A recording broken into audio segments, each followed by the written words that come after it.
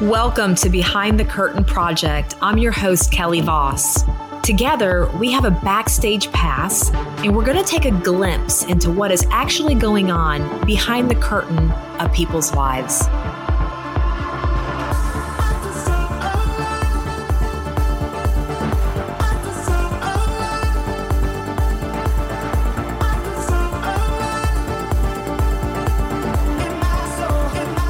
So at this point of the game, I realized the gravity of what was happening was very, very real. And the denial part had kind of diminished, and anger was alive and well. And it was up to bat. Rage and anger were up to bat, and they were hitting home runs out of the park because I was so furious at just the idea that this has happened the way it had happened. And out of nowhere, in my mind, out of nowhere.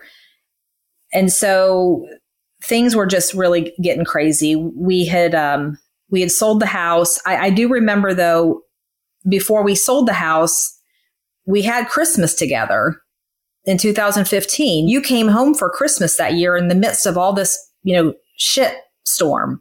Yeah, absolutely. I mean, that was like so everything happened August, September, October, November, so 4 months.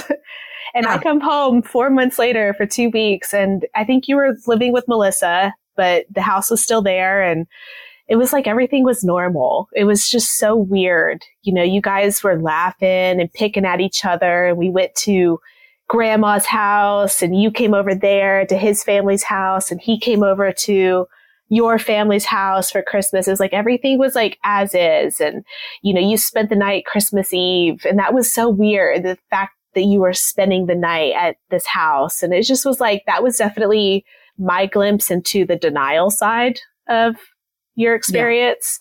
Yeah. And then when I came back in May, that was when I feel like your anger was up to bat. But it was just so strange.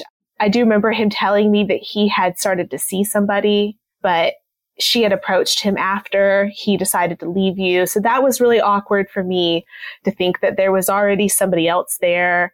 And I think he's still with her, same girl. And I had no clue about that at that time. In December, I'm clueless about the fact that he's met anybody. We went to the shooting range that day. That was like, we got in the car. We hadn't even left the neighborhood. And he told me, he wanted me to know that he was seeing somebody. And it was like stepping into the twilight zone, for that segment of things. And then I went back to Texas. And when I come back in May, this is when clearly your anger was most definitely up to bat. The denial was gone. This was real. This was a real thing. Oh, yeah. And I think at that point you knew about her at that point. I did know about her because in 2016, May, it was when I bought my house. I had been living with Melissa for, I don't know, what was it, 8 months, something crazy like that. And so I didn't have a home any longer, and I knew I needed to live somewhere. So I started to look for houses, and I closed on my house on May 12th of 2016, which would have been our 28th wedding anniversary. 29th? 27th, 28th. I don't know. I've forgot the math at this point. 88 to the 2016. Gosh, I'm terrible at math too. I mean, it's semantics, but 28. So let's roll that back. So on our 28th wedding anniversary, I'm purchasing a house. And just FYI, we're still not even divorced. So, but this is also right around the time that I'm now learning for the very first time about the girl. And stories begin to trickle in about her and the little trips that they've taken together. And I had noticed at some point I had an access to his Amazon that there were gifts and stuff on there. I assumed maybe they were for you guys, but then I realized quickly that they were probably for her based on what they were, because it wasn't stuff that you girls would have liked. And so that made me more enraged. And so I was furious. I became probably the most angry, horrible version of myself that I have ever been. I didn't even know that kind of anger and rage and hatred could live inside a person. But yet there it was. And Annabelle decided to move in with me, and Drew was shocked about that because he thought for sure Annabelle would want to come live with him, but she didn't. She wanted to come live with me. And so I remember we got moved in here, and Annabelle started to have extreme panic attacks. She was having a lot of emotional problems. We went in and out of the hospital because she was having infections in her body. I was taking her back and forth to the doctors to try to find out what was wrong with her. And here in the midst of all this, I am consumed in my anger, and I have like no capacity to even take care of or help her. And then out of the clear blue sky, you have a tragic situation. Yeah, that was in March 2016. So you bought your house in May of 2016. My big event was in March, where I almost lost my life. So I'm in turmoil. You're in turmoil. Annabelle's in turmoil. I remember Austin calling me because I thought I was going to stay in Texas after everything that happened with me. But Austin kept calling me and telling me, Mom and Annabelle need you. You guys are all three going through something right now, and you girls need to be together. So he was really the voice that brought me home. And I moved in with you guys. May 18th is when Annabelle graduated. I think I got in that night around 4 a.m. We got up the next morning and went and watched her across the stage. Yeah. Okay. I mean, this is why I'm so happy you're here, because you're helping me remember all the details and how things, kind of went down, because it's quite a blur for me. Yeah. So at this point, you begin to witness, the demise. And I'm in this house. I don't like this house. It's just a place for me to come and sleep. It doesn't feel like home. My home is gone. I just don't have the capacity to manage. And I haven't even talked about work, because work is now completely gone. My dream of my team was flushed down the toilet. My assistant basically quit, because she was carrying the workload. I think you had tried to step in a little bit to help me out at times, just to show your face at the office and do some paperwork and help pick up slack. Just to show up. I think you really just needed me there to show up and unlock the space, turn the computer on, and be representing, the Voss Home Group, because that was something that you had just made that huge investment in less than a year prior. And you had this whole new office space that you had redone. So, and again, I needed to present myself on my stage that I was okay and that everything was well. And I didn't want anybody to know what was going on behind my curtains, because it was embarrassing. It was humiliating. It was shameful. All these feelings of just failure that I couldn't face and I didn't want anybody to know about. So that was happening. And I just remember feeling more and more bitter and more anger. And as that revved up, my drinking revved up. And I think you can attest to the fact that I was in a bad place. Oh, absolutely. I mean, your decision making was terrible. For example, you went to Ashley Furniture when you bought your house and walked in the very, very first living room set that was right there at the entrance. You're like, that one will do. And it was like the most uncomfortable set of couches and chairs ever. It was like cardboard. I was like, why did she pick these? And you just didn't care.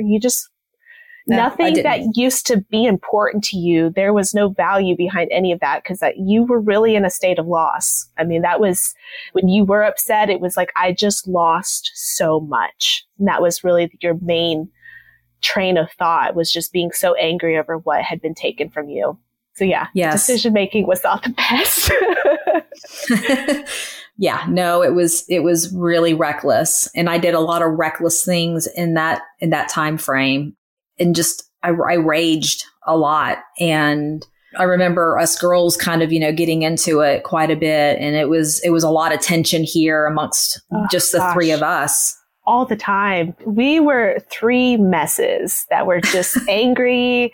We were territorial.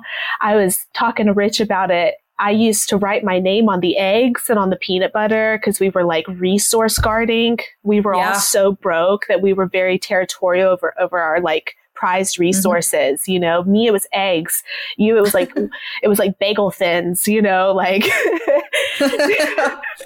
whatever it was. And then Annabelle was just like, I'm a child. You guys better feed me. You know, it was just so tough. And we were all so angry just because we're all dealing with our own things. We had my tragic thing. You had your tragic thing. Annabelle, she was in love and he's going off to the army, and they had their share of things that they were going through, and she needed that attention and support, but I wanted my attention and support and you wanted your attention and support. So it was really hard because we were all competing, but yet our, you know, Austin and everyone around us is telling us, you girls need each other. You girls have to band together. So we tried, but we screamed a lot. There was a lot of screaming. It was a lot of emotional distress, and I absolutely had zero capacity to help either one of you. And so as a mom, to be, you know, in a situation where you were in desperate need of healing and help from what you had just encountered and been through. And then Annabelle to be this young, you know, newly graduating woman, you know, needing support and love. And then let's not forget Austin, who's in college, and poor guy, you know, he's just out there trying to do his best and make good grades. It's like he kind of got lost in the mix, and, you know, the squeaky wheel gets the oil, and he wasn't squeaking. And so God bless him. I just have so much respect and love for him. But us girls we were a hot mess. And, you know, when I think back on those times, it made me even more angry to know that your dad had ultimately bought a house in Greenville. Which you helped him buy. Yes, I did. I was his real estate agent, and I was a mean real estate agent to him too. I was so mean. I was so mean to him. I was like, well, you saw that room, click, turn the light off. And he was like, you know, you still have to represent me. And I was like, nope, you already seen it. Let's go. So, yeah, but he ended up buying his house in Greenville. And of course, that was months prior at this point. My point is he was just kind of living this little dream world. You know, he was floating around with his girlfriend. They were having little trips. They had no worries in the world. They were not dealing with anything like what we were dealing with. He didn't have sick Annabelle in her bed every single day, crying and meltdown and so depressed that we had her in and out of doctors with different medications. It was horrible.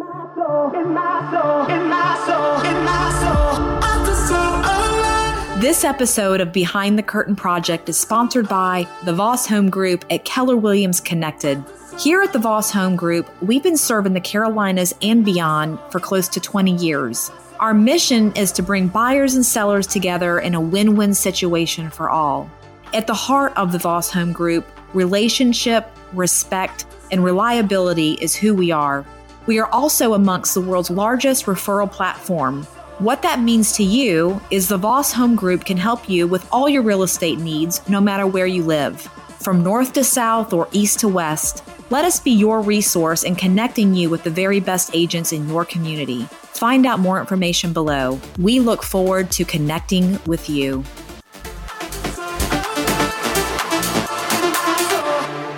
With you, and you began to drink. Oh, God, yeah. I medicated right there alongside you. Absolutely. We did. I mean, we bellied up to the bar together. And so we just, it was just an insane time. Even more of a spiral at this point. And I had lost my office space. I had given up my office space at Keller Williams. I'm sure you remember, but, you know, when I went into Keller Williams, and I was so excited when I got my very own office space. I hung chandeliers. Yes. I bought the most beautiful furniture. I mean, it was just such an exciting time of my life. And I felt so empowered to have all those things happen. And then for the rug to be ripped out. And, you know, 6 months later, I've just lost it all. And so I had just lost. The loss was the worst. It wasn't even about losing him anymore. It was now the loss of just everything in my life. It was the loss of the holidays, the memories, the family. We were now no longer, going to grandma's for Sunday lunch or getting together for cousins and nephews' birthday parties. And it was just completely just broken. There was no weaning of it. It was just over. And that was just so hard for me to take. I couldn't understand it. I couldn't swallow that pill. It was just too hard. And so, yeah, the loss was just building up, and that was creating even more and more and more sadness in my life. And I really became just numb, and I started to not care anymore. And I started to feel almost robotic. I didn't care about the house. I didn't care about, the things that I would normally care about. Even my appearance, I think at that point took a hit. I just quit caring. And so things for me began to, really hit home, because it was like August, and now here we are an entire year into this thing. And I realized that the holidays are fast approaching, and I'm now wondering, okay, last year we played pretend and we were all together and we made it through, but there's absolutely no way this is happening at this point. There's no pretending. We're not going to be able to go to the childhood home and have Christmas together. And I'm not going to get to go to his family, and he's not coming to my family. And so the gravity of all that is really starting to set in, and I begin to get wicked depressed. And I remember having conversations with him well, what are we going to do? And how are we going to handle this? And how is that going to look? And, his answer was always, we'll figure it out. And he never had an answer. It was just whatever, we'll figure it out.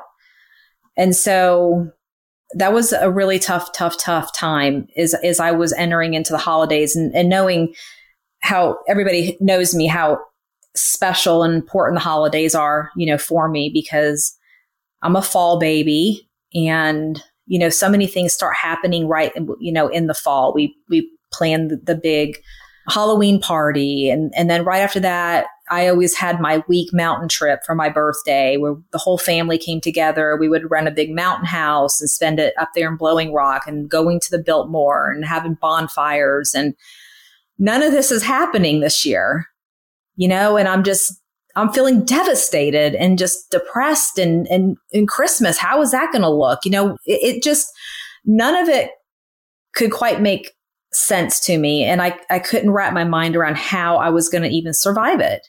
And so that I think at this point, rage and anger had just turned to utter hopelessness and depression. And I gave up. I just really, really gave up. And I went out one night, and I don't know what happened. I don't remember quite what snapped. It may have just been something that I was feeling, in particular, of, super sadness. Who knows how I was feeling, but I do know that I didn't want to feel this pain anymore. I was so broken that it hurt to breathe. I mean, it was a struggle to breathe, and I couldn't face another day. I just didn't want to. There was no point for me to face another day. And I mean, it just remembering the heaviness of how that felt it's a horrible feeling, and it's a horrible place to be. And so I came home one evening. I had been out, I'm sure, drinking. And I came in the door. It was probably super late. I believe you let me in that night. Yeah, I think that was what was strange, is I don't think you had a key, and I had to let you in. And I opened the door, and you just had your head down. You didn't say anything to me. Your bedroom door is directly next to the front door. So, I mean, you just took a sharp L turn into your room and shut the door. And didn't say a single word at all. So I knew you were sad. Yeah. I came home that night knowing that I just was done. I didn't want to have to feel anymore. I didn't want to have to face anymore. I couldn't handle the disappointment and the heartbreak. It was just literally that painful.